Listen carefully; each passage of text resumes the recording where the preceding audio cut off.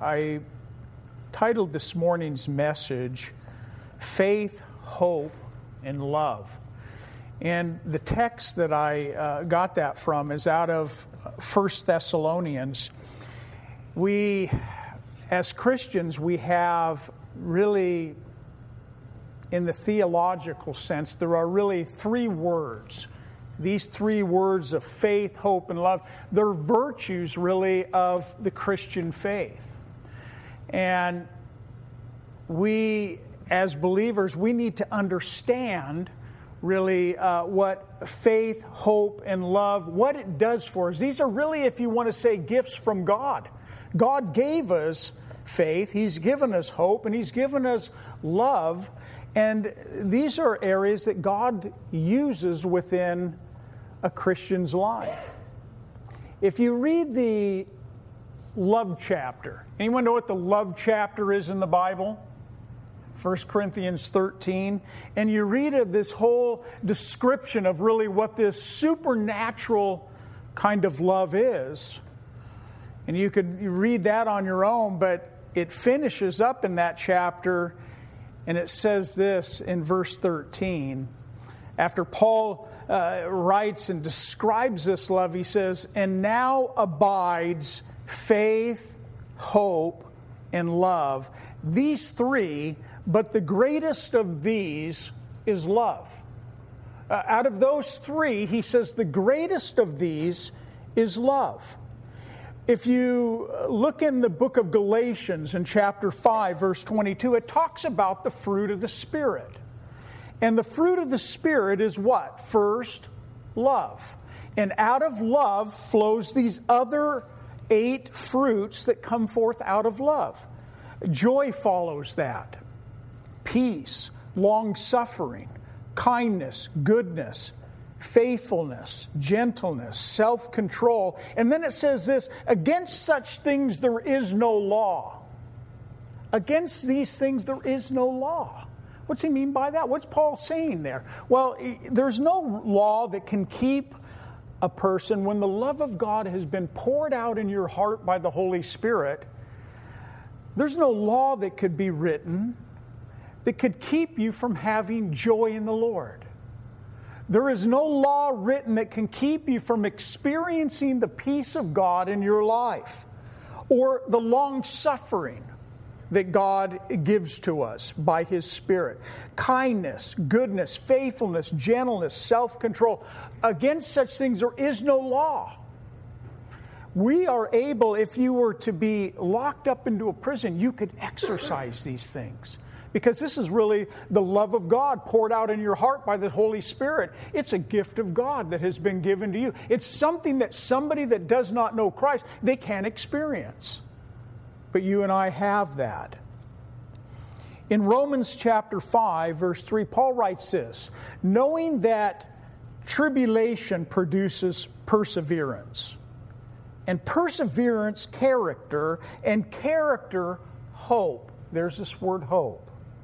And it says, now hope does not disappoint, because the love of God has been poured out in our hearts by the Holy Spirit, which was given to us.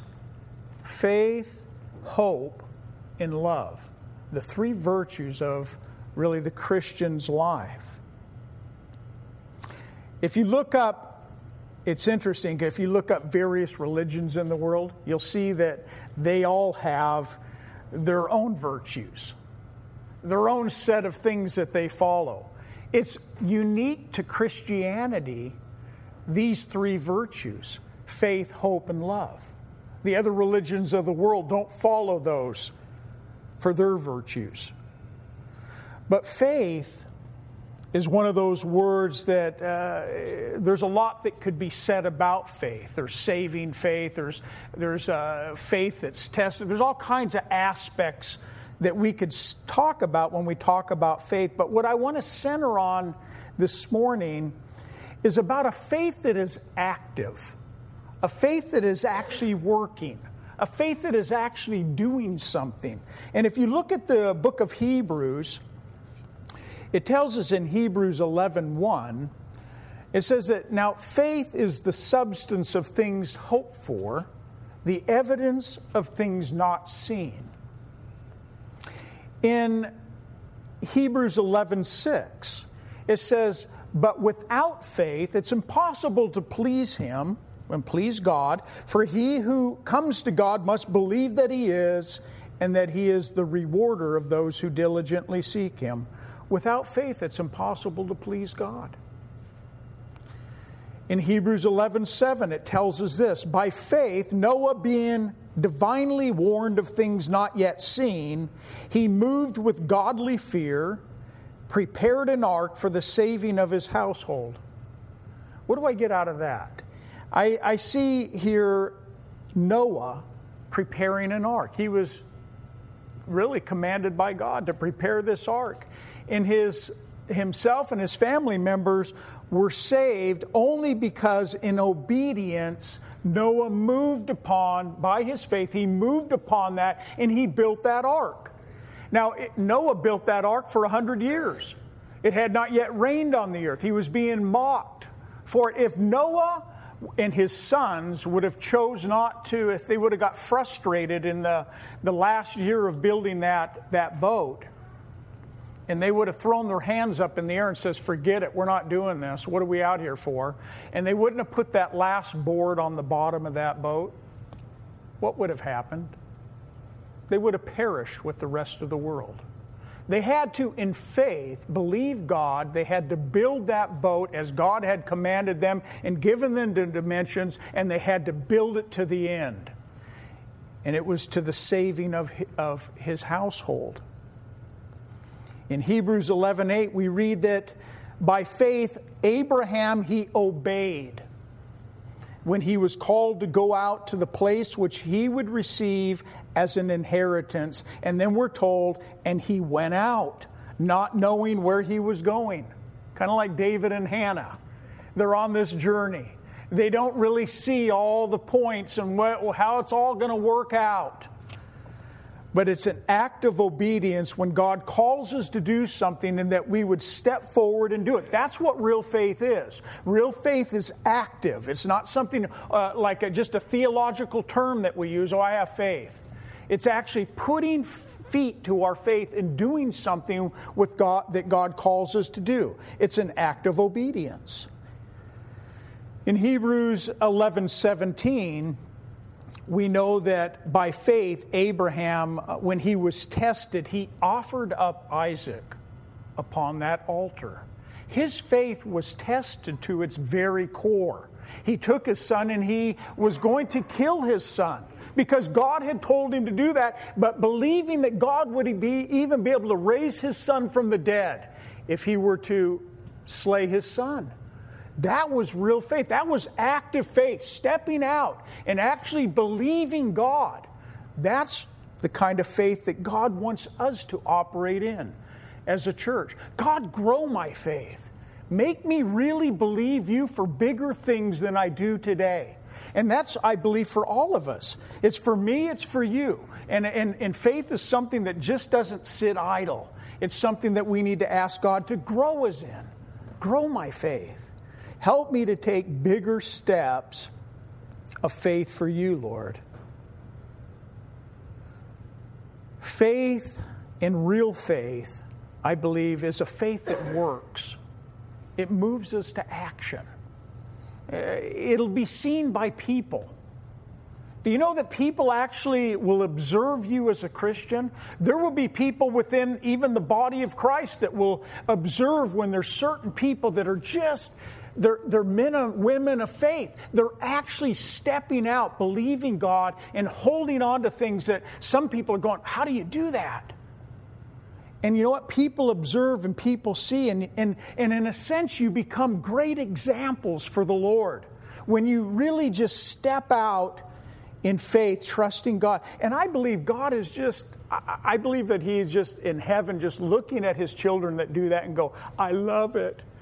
I love it when I see my children just stepping out and believing in me." Without faith, it's impossible to please God. We also have hope as believers. And hope as I've shared many times by definition, is confident expectation. As Christians, we have hope. Unlike the world that has no hope, we have this hope. And what does hope do for you?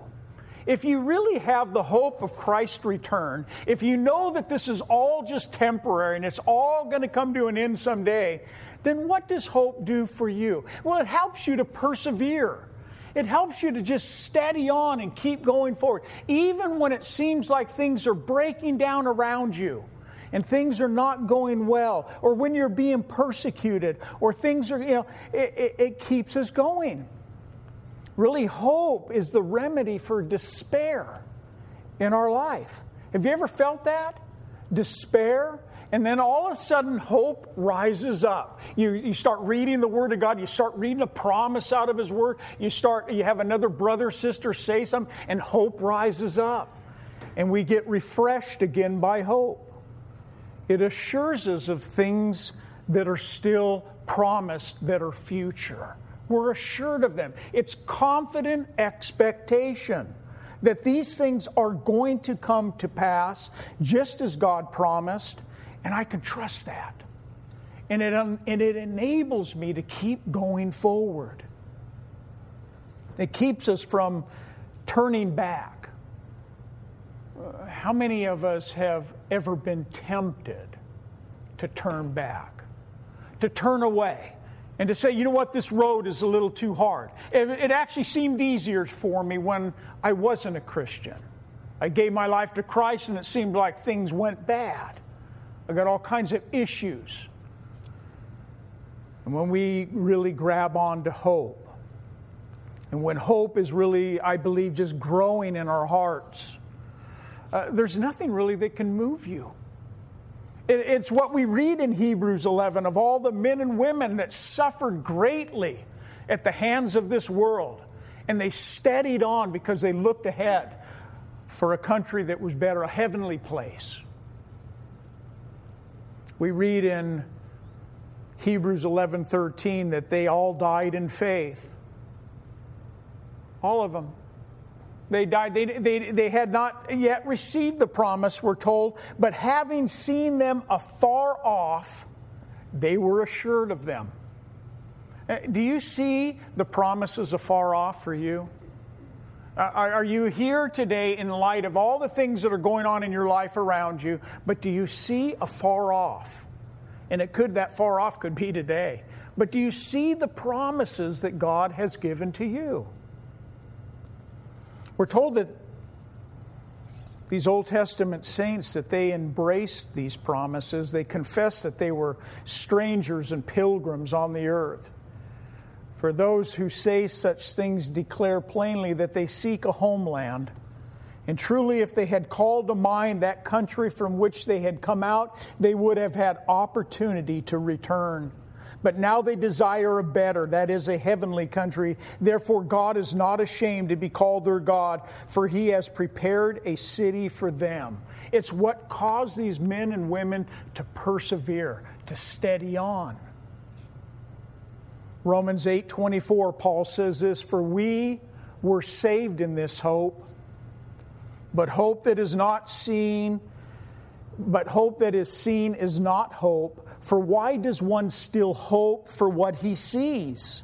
But if we hope for what we do not see, we eagerly wait for it with perseverance. Hope, I believe, waits in anticipation. We're anticipating that day to come to pass. Hope waits in expectation. I'm expecting, God, that you're going to bring these things to pass as you have promised. And hope also reaches through the dark things in this life with confidence, strong confidence. Faith, we also have hope, and then we have love. This supernatural love, this unconditional, sacrificial love. that Jesus Christ demonstrated towards us. He hung on the cross. We see it there.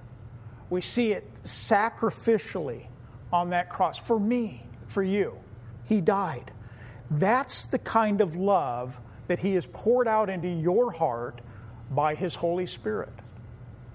The same love that He has for you lives and dwells inside of you by His Holy Spirit. What do we do with it? What do we do with that love that has been placed in our hearts by the Holy Spirit?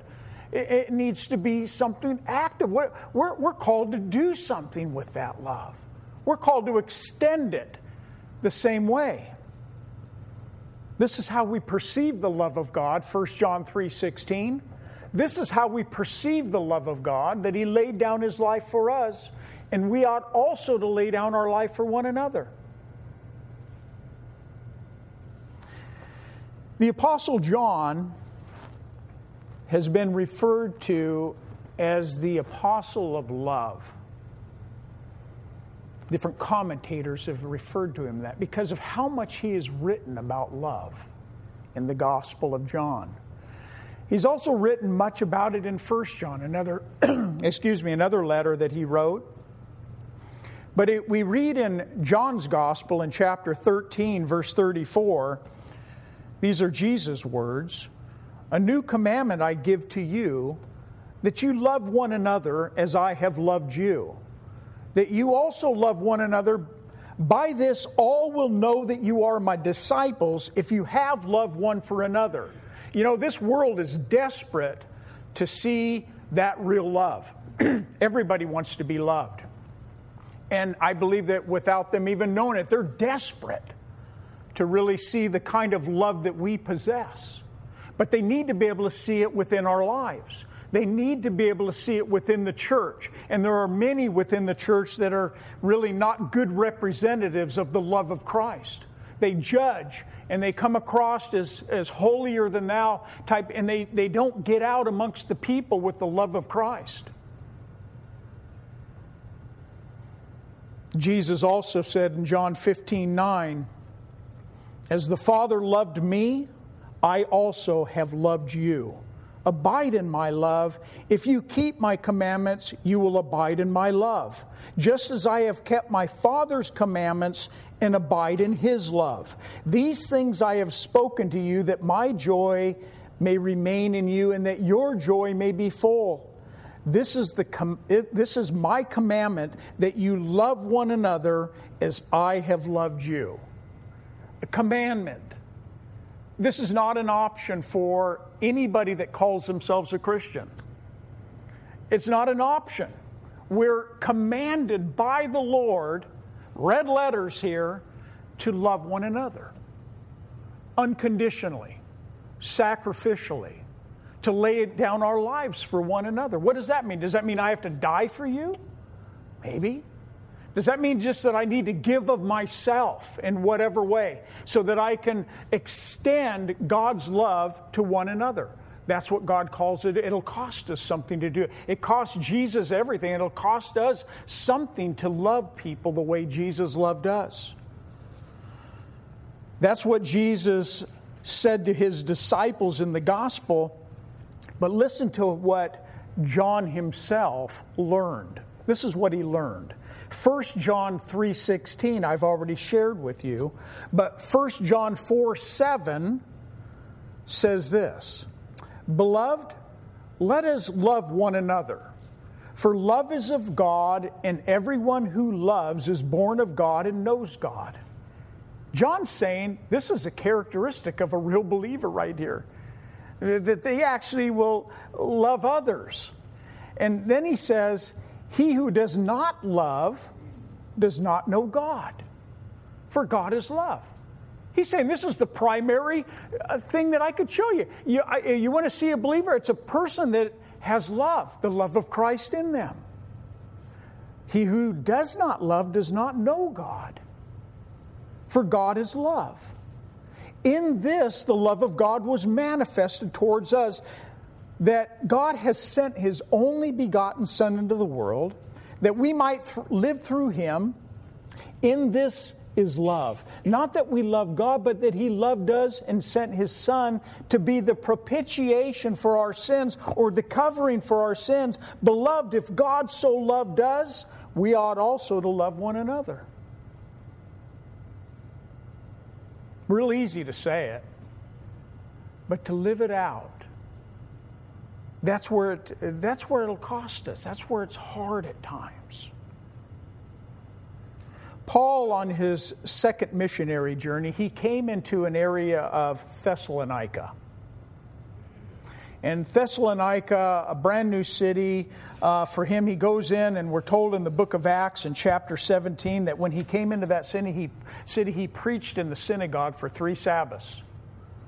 We know that there was a multitude of people that got saved. Paul got persecuted. He was there with Silas. He was there with Timothy at the same time, the 3 of them. He was ran out of that city. And he left that city and basically for fear of his life, the believers or the people that were there told him, Paul, you need to leave. Paul left with Silas and Timothy. He made his way to Berea.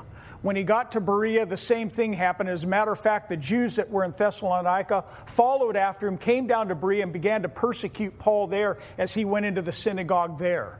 And Paul, once again, was ran out of town from Berea. From there, he went down to Athens. And while he was in Athens, he began to have this thinking about the believers that were back there in Thessalonica that had turned from their idols to serve the living and true God. They were under persecution. He knew they were brand new believers. He'd only been with them a short amount of time. He wanted to get back to them and see how they were doing. So during that time, Paul makes his way over to Corinth, and from there, he tells Timothy, I want you to go back to Thessalonica, and when you get there, I want to get a report back from you of how they're doing. And so we read, and we pick that up, actually, in 1 Thessalonians chapter 1. And I'll finish with this. Paul, Silas, and Timothy are both the ones that had come into the city, saw this multitude of people saved. Timothy comes back with this report and tells Paul, they're doing well. Paul, they're doing good. They actually left their idols that they were following, and they're following after God still. And so Paul begins to write, probably from Corinth there, he begins to write a letter that he's going to send back to the church there at Thessalonica to encourage them. This is what he says. To the church of the Thessalonians in God the Father and the Lord Jesus Christ. Grace to you and peace from God our Father and the Lord Jesus Christ. He says, we give thanks to God always for you all, making mention of you in our prayers, and remembering without ceasing your work of faith. Remembering without ceasing your work of faith, or your faith that works. Remembering without ceasing your labor of love, or the love that you have that labors. Remembering without ceasing your patience of hope, or your hope that is patiently enduring. That's what Paul is rejoicing in. I got this report back from Timothy that these 3 virtues, these things that I would look for in a church, they're happening in you. He says, this patience of hope in our Lord Jesus Christ and in the sight of God and Father. And then he says this, knowing, beloved brethren, your election of God. You know why he says that, I believe, is because, you know what? This is evidence. This is evidence that what took place with this multitude of people that gave their life, it's real. They're actually living it out. We know that Paul went on to say of them, he says, for our gospel did not come to you in word only, but also in power and in the Holy Spirit and much assurance, as you know what kind of men we were among you for your sake. And you became followers of us and of the Lord, having received the word in much affliction with joy of the Holy Spirit, so that you became examples. I like this. This church at Thessalonica has been referred to as a model church. I would love Calvary Chapel Fellowship to be a model church. Why? Because a model church would be what this surrounding area here would see. This model church would be what people that you work with would see. They would see believers that are actually living out these things. But look what it says of this example. He says, so you became examples to all in Macedonia and Achaia who believe. For from you the word of the Lord was sounded forth, not only in Macedonia and Achaia, but also in every place your faith toward God had gone out, so that we do not need to say anything. In other words, you guys are doing it. You're going everywhere. The persecution that you're even in the midst, it's not holding you back. We give thanks to God always for you all, making mention of you in our prayers, remembering without ceasing your work of faith, your labor of love, and your patience of hope in Christ Jesus. That was Paul's rejoicing of heart for this model church that was taking the gospel out wherever they could go. That's my prayer for us. Even in light of last week's message on us being salt and light, that we would go out this week and, Lord, give me opportunity. Let me shine for you. Let my faith be strengthened today. Let me go out, Lord, with strong confidence, strong hope, Lord, that you're coming back. The time's short. There's work to be done. And Lord, just let me, Lord, show forth your love. Let your love be evident in me. Let it be evident at home with my wife, my husband. Let it be evident with my children. Let it be evident at work. Let it be evident at church here around our brothers and sisters. Let your love be evident in my life. Do that work.